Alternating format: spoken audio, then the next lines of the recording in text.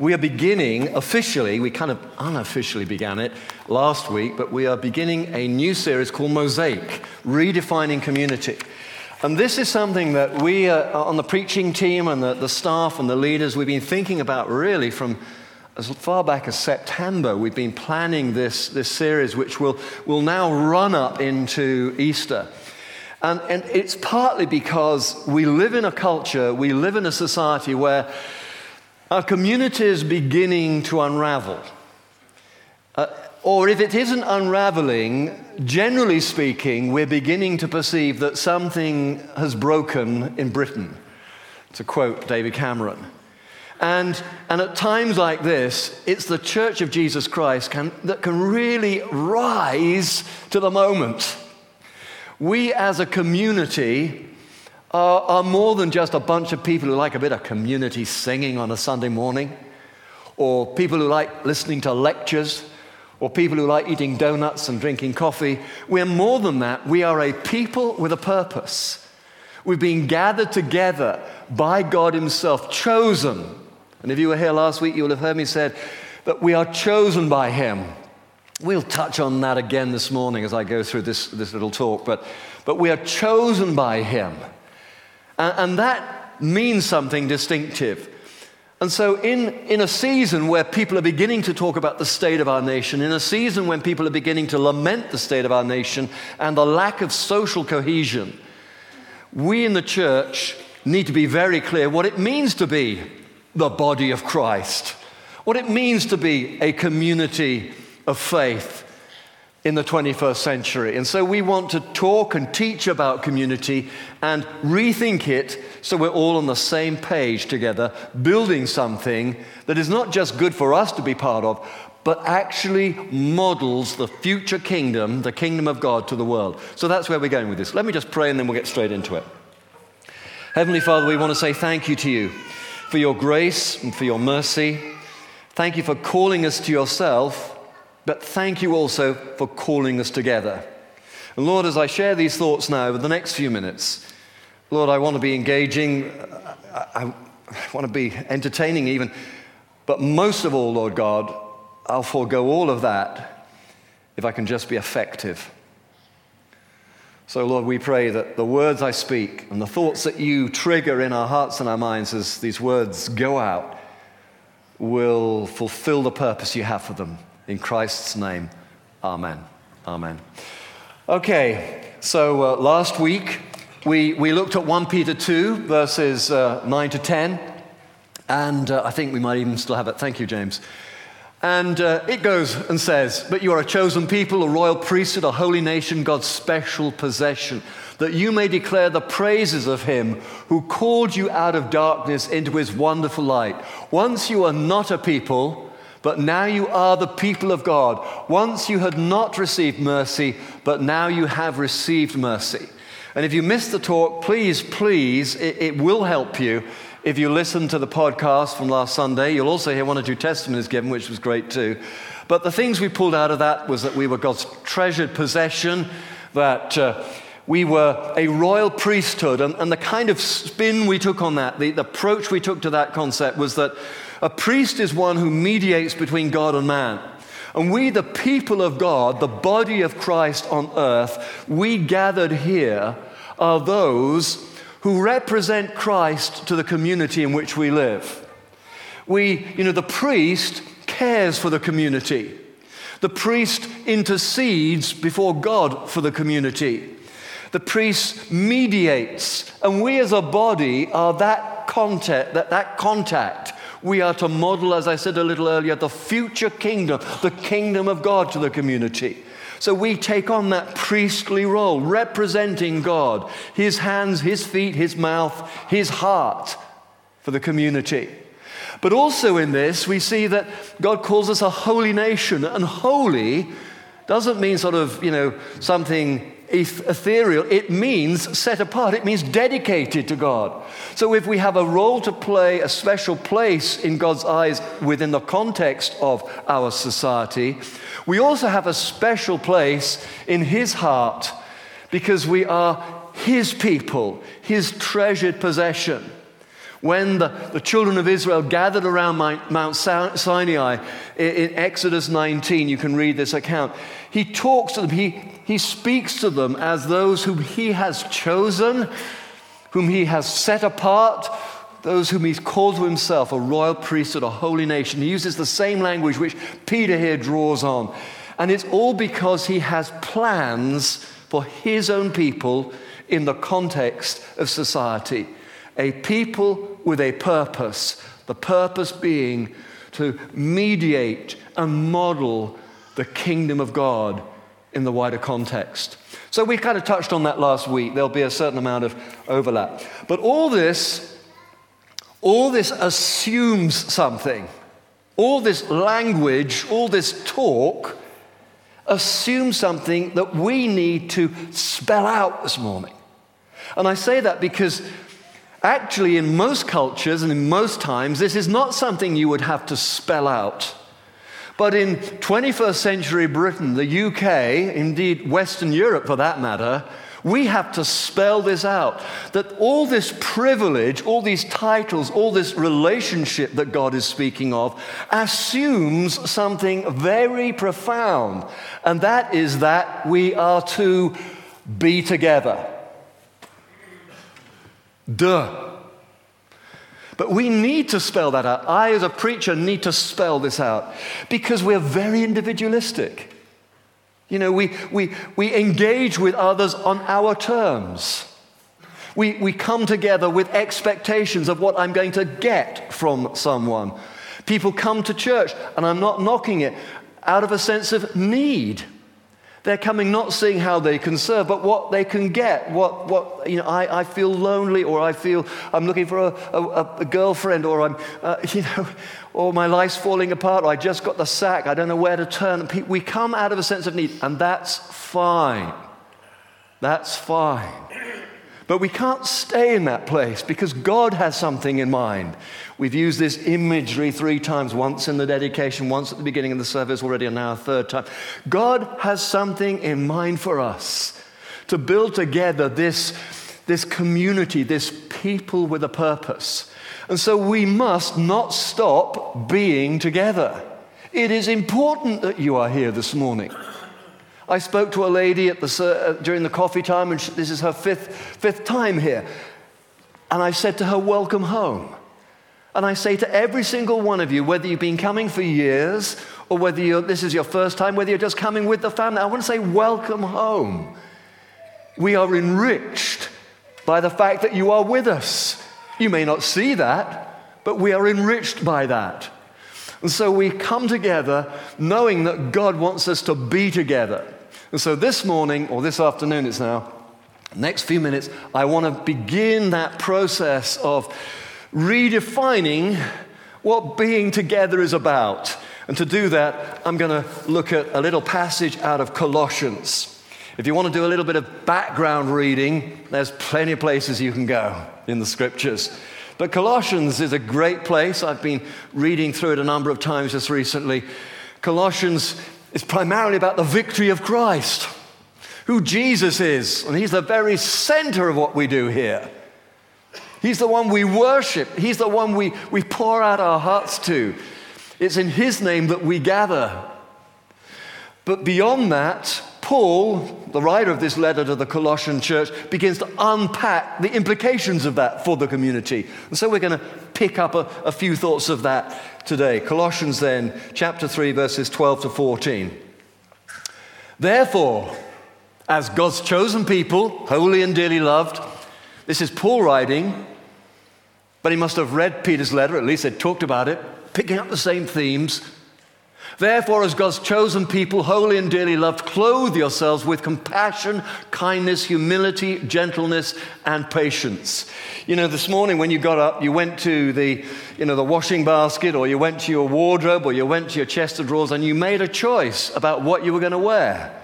We're fortunate in this culture. We have more than one set of clothes. Some cultures there is no choice, but we have a choice, and you selected based on whether it was ironed or not, or whether you liked it or not, or whether it went with your eyeliner or not, or whatever. You chose what it was you were going to wear today. Note the way Paul puts this. Clothe yourselves. There's an element of choice there. Choose how you are going to be with one another. It's an important thing to say. Some of us have a naturally sunny disposition. God bless you. Others of us do not have a naturally sunny disposition. But every single one of us needs to choose ourselves, make this choice about how we are going to be within community. Clothe yourselves with compassion, kindness, humility, gentleness, and patience. And then it goes on to say, bear with one another and forgive one another. If any of you has a grievance against someone, forgive, as the Lord forgave you. That's one of the key motivations for us being and living in community. That God has loved us, therefore we love one another. In that Exodus 19 passage, forgive me if I repeat myself, but what is about to happen there is that they're about to get the 10 Commandments given to them and the rest that follows, the Torah as it became known. But God precedes that gift of his law, which was going to make the Jewish nation a distinctive nation. He proceeds by reminding them that he is the God who loved them and saved them. Therefore, it's important for us as we go about building community, being community, rethinking and redefining community, that we remember from where we've come. It's not a case of get your act together and then I'll love you, says God. He says, I love you. I've given everything to you. I embrace you. I have plans and purposes for you. Things I have decided before time. And because of that, because of my warmth and love and loving kindness towards you, therefore, be this way with one another. Forgive as the Lord forgave you. And over all these things, all these virtues put on love, which binds them together in perfect unity. And let the peace of Christ rule in your hearts, since as members of one body, you were called to peace, and be thankful. That attitude of gratitude thing coming out again. We've had such fun hearing the testimonies over the last few weeks of people who are giving thanks for God's grace and mercy and healing towards them. Let's draw 3 little thoughts up here, then I'm going to tell a story and then pray the blessing and go home to lunch. First of all, bear with one another. Do you know, I am the kind of person who by nature needs to hear that kind of thing. I have needed to learn patience. One of the ways I've measured patience over the years is, as you know, we have relatives on the west coast of America. Our daughter lives there, we have grandchildren there, and so we frequently as we can, I should say, travel over there. And one of the ways I measure my patience, or how I am bearing with people, is by how I respond to that single parent who comes walking down the aisle with 2 kiddies, one on a hip and one sort of dangling along, and sits down 1 row away from me. Usually as I get on the plane, I've got my iPod, I'm looking at the movie thing, I'm looking at what the menu is, and I'm looking forward to, as best I can, an 11-hour flight to Los Angeles. And I kind of settle myself down. I've got everything, I'm ready. But then, horror of horrors, this single parent comes down, or this lone parent comes down with the kiddies. How are you going to be with them? You know, are you going to sit there and scowl and tut, or am I going to sit there and scowl and tut as the kids begin to get restless and misbehave? Or are we going to do what we can to ease that journey? That's how I measure it. I don't know how you measure how you're doing. I'm getting better at it. It used to be, horrendous for me. But I'm getting better at this. I think it must be because my kids have grown up and I have grandchildren. In fact, the Lord said to me once, I'm going to teach you how to love people through your children. And boy, did he teach me, did he test me. But anyway, they're growing up and they're doing well. And I'm learning to bear with people, to be patient with people. How are you doing? How are we doing? We need to learn to bear with one another and be patient. The next thing, forgive one another. Forgive one another. You know, if you are carrying unforgiveness, I don't know what to say to you other than please take yourself down to the right, your left, and get some prayer ministry at the end of the service. Please ask God to forgive you, and please forgive that person. Please, pray a blessing on that person. One of the things I think that is disturbing about the Church of Jesus Christ is you hear all sorts of justifications for unforgiveness. You hear things like people saying, well, I'd like to forgive, but they haven't asked my forgiveness yet. And you can't forgive if somebody is unrepentant. Excuse me, there's a big scramble of thoughts there. If you are carrying unforgiveness towards someone, that is your problem, not their problem. It is your problem. And you need to seek God's face. You need to ask God to forgive you. And then you need to do your level best to be a blessing to that person, to forgive them.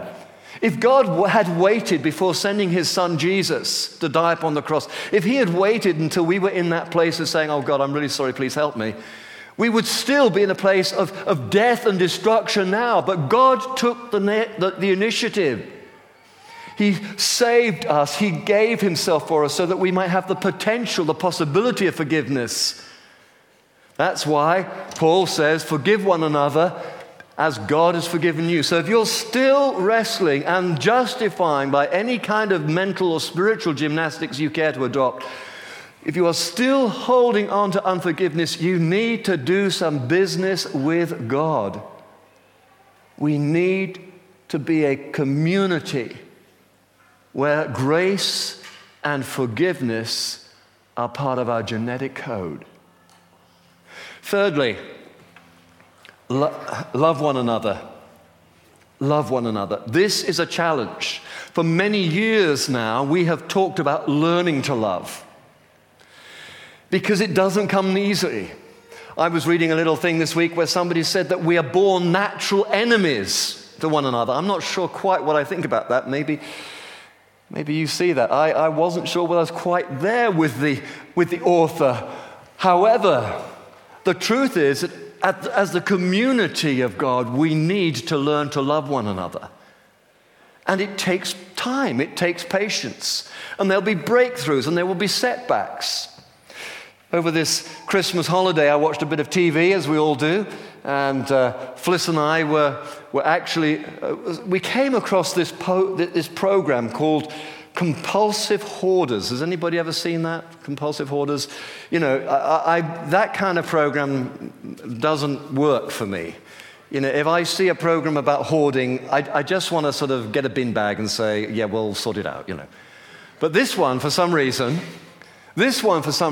Compulsive Hoarders immediately captivated me. I think it was because it painted such an idyll of this wonderful little village called Westcott Village near Dorking in Surrey. Now, I don't know if anybody comes from that here. Do you live in that village by any chance? No? Okay. This little village, Westcott near Dorking in Surrey, it sounds like a taste of heaven. It looks as if something dropped out of the skies into the leafy lanes of southern England. And in fact, there's so much going on there. One of the residents was interviewed, and they said that this is an inclusive village. Many villages, they said, if you go there, you have to wait 10 years before they'll let you make the tea at the back of church. But here, if you come along and you want to get involved, there's the dramatic society, there's the gardening society, there's the reading society, there's this society, that society. And anybody who wants to help, we just embrace them. If you want to make the tea, get on with it. Wonderful. And they were celebrating this wonderful sort of community spirit that they had. And then the village itself, oh, mamma mia. Every year they brushed it all up for Britons in Bloom. And they were gold winners some years, and bad years they were silver winners. It was just idyllic. But the village carried with it a guilty secret.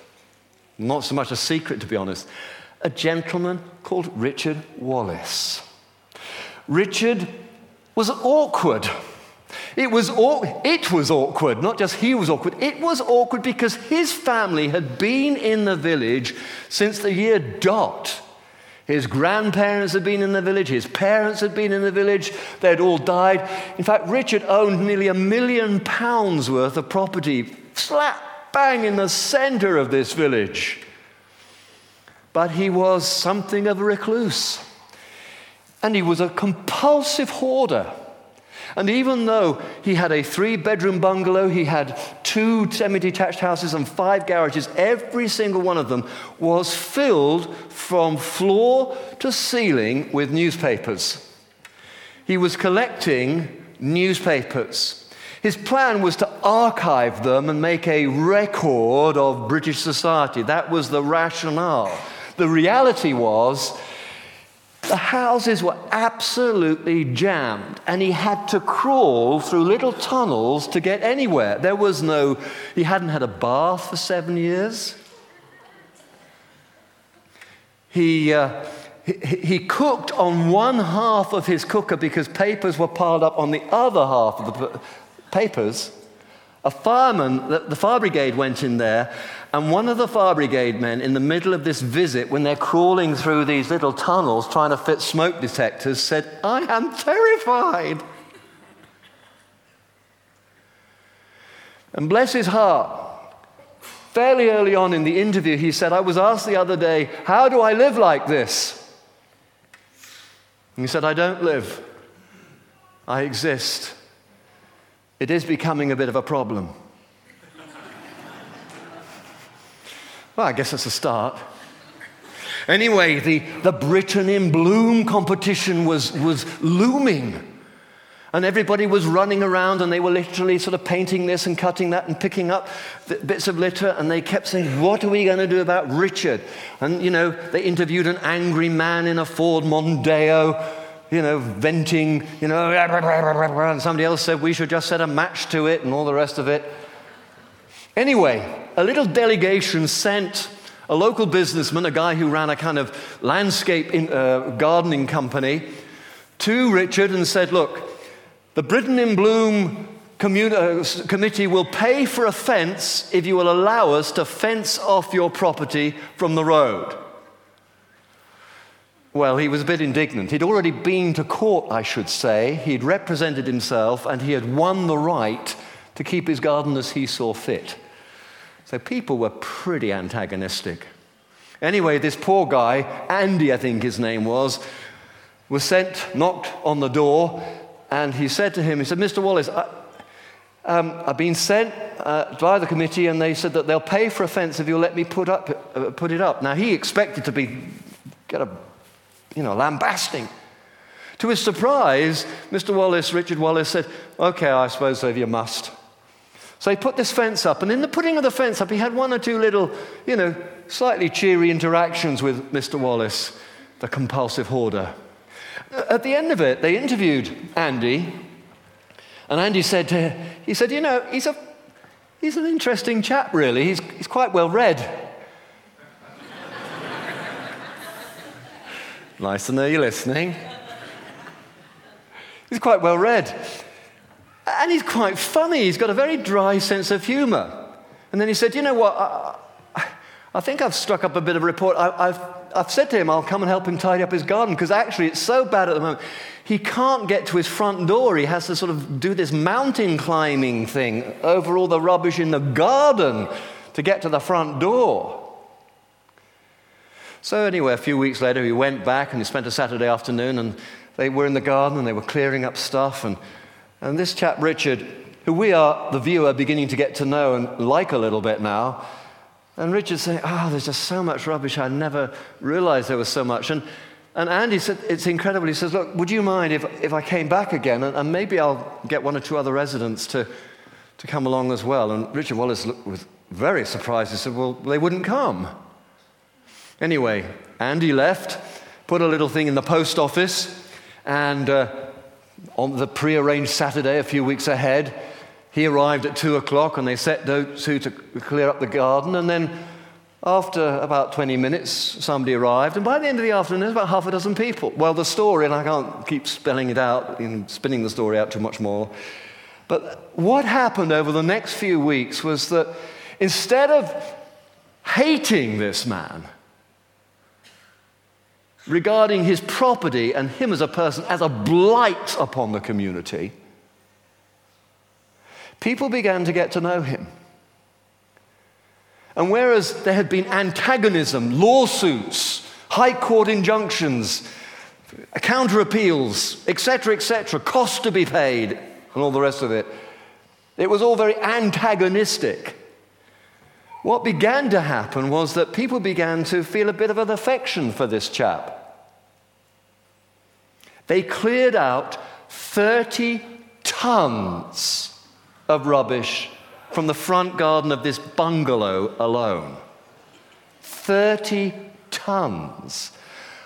I'm noticing a number of people looking at one another. I mean, what have you got at home? 30 tons. At the end of it, Andy, who by now had a bit of a genuine affection and rapport with Richard Wallace, said to him, "You must come to my home. You look at the state of you, you know." And he was quite kind of teasing, but direct. He said, "Look at you. You need to get a haircut and let's feed you up a bit." He was living on 2 hard-boiled eggs a day, so they discovered. So they started feeding him. And then at the end of the program, there's this glorious day where the garden is pretty clear. There's probably about 12 or 15 local residents. Many of the people who had been frothing at the mouth and antagonistic at the beginning of the program are in the garden helping. And what broke me up was that this gentleman, Richard, is stood in the porch of his house, and he said, "Just look at the state of me. Not look at the state of it. Look at the state of me. How did it ever get this bad?" And he's in his late 40s, early 50s, and suddenly begins to well up and he says, "My dear mother would have been appalled." And on camera, in front of the nation, he begins to break down and weep a little bit. You see, what struck me about that was when we're talking about God loving us, when we're talking about the command, it is a command to love one another, actually God comes to us and woos us with loving kindness. That's his approach. He could stay on a cloud somewhere at the top of some mountain and shout at us, "Get your act together, for heaven's sake." Some people think that's the way God is. I've always assumed that God was like that they were actually pretty disgusted with them. But the reality is that confrontation in human relationships and in our relationship with God doesn't work. Oh yes, accountability is key, and we'll talk more about that beginning next week. But actually, confrontation, the kind of grist for our mill in this society, unions against employers or the government or each other or neighbors or, fallouts over the height of your Cypress Lelandi next door and all the rest of it. But actually, it's God's kindness that leads to repentance. And for as long as that community, Westcott Village, near Dorking in Surrey, was issuing writs and shouting and being cross with this blight on their perfect little village, he just took up a position and resisted to the best of his ability. But when one person, that's all it took, broke ranks and began to bear with him, forgive him, love him a little. Oh my goodness. It brought healing to a whole community. It melted the man's heart so that he began to not only accept help, begrudgingly at first, but recognize that he needed help. One last thing I need to say about this. I am not saying that all the do-gooders, as we get accused of being, I am not saying that all the do-gooders among us need to get turbocharged and do more, or all the nice people among us need to be nicer. I'm not saying that. This community thing is a reciprocal thing. It's not just, and if there's any fault in terms of the analogy about Westcott Village, it's that the community was in a position to help this man. We're not talking about that here. We're talking about building community where it's reciprocal. We all need to bear with one another. It's a two-way process. All of us have something to offer and something to contribute. We all need to learn to love one another, and yes, we all need to forgive one another. But the reality is, God wants to model something here. Something that is better than Westcott Village near Dorking in Surrey. Something that, a community here that doesn't just embrace and work hard about one individual or one issue or one justice thing in our society, but actually begins to model something, a way of life in Christ that is radical and transforming and prophetic. So that's the journey that we're on. We have been on it, and that's what we're going to be looking at in greater depth. There's going to be comfort and there's going to be challenge for every single one of us as we seek to build community, even the kingdom of God. God bless you guys. Let's have the worship team back up. Thank you, Joe. Let's just stand and pray. We will finish. It's a little late, forgive me. Bear with me. We will finish with worship, but let's just pray. Heavenly Father, I want to say thank you to you because all of this is simply follow-up to what you've already done for us. Once we were lost, now we've been found. Once, as your word says, we were enemies, but now we're sons and daughters. Once we were alone, but now we are together. And we pray, Lord God, that you would build authentic community here as we seek your face and seek to worship you. And everyone said, Amen.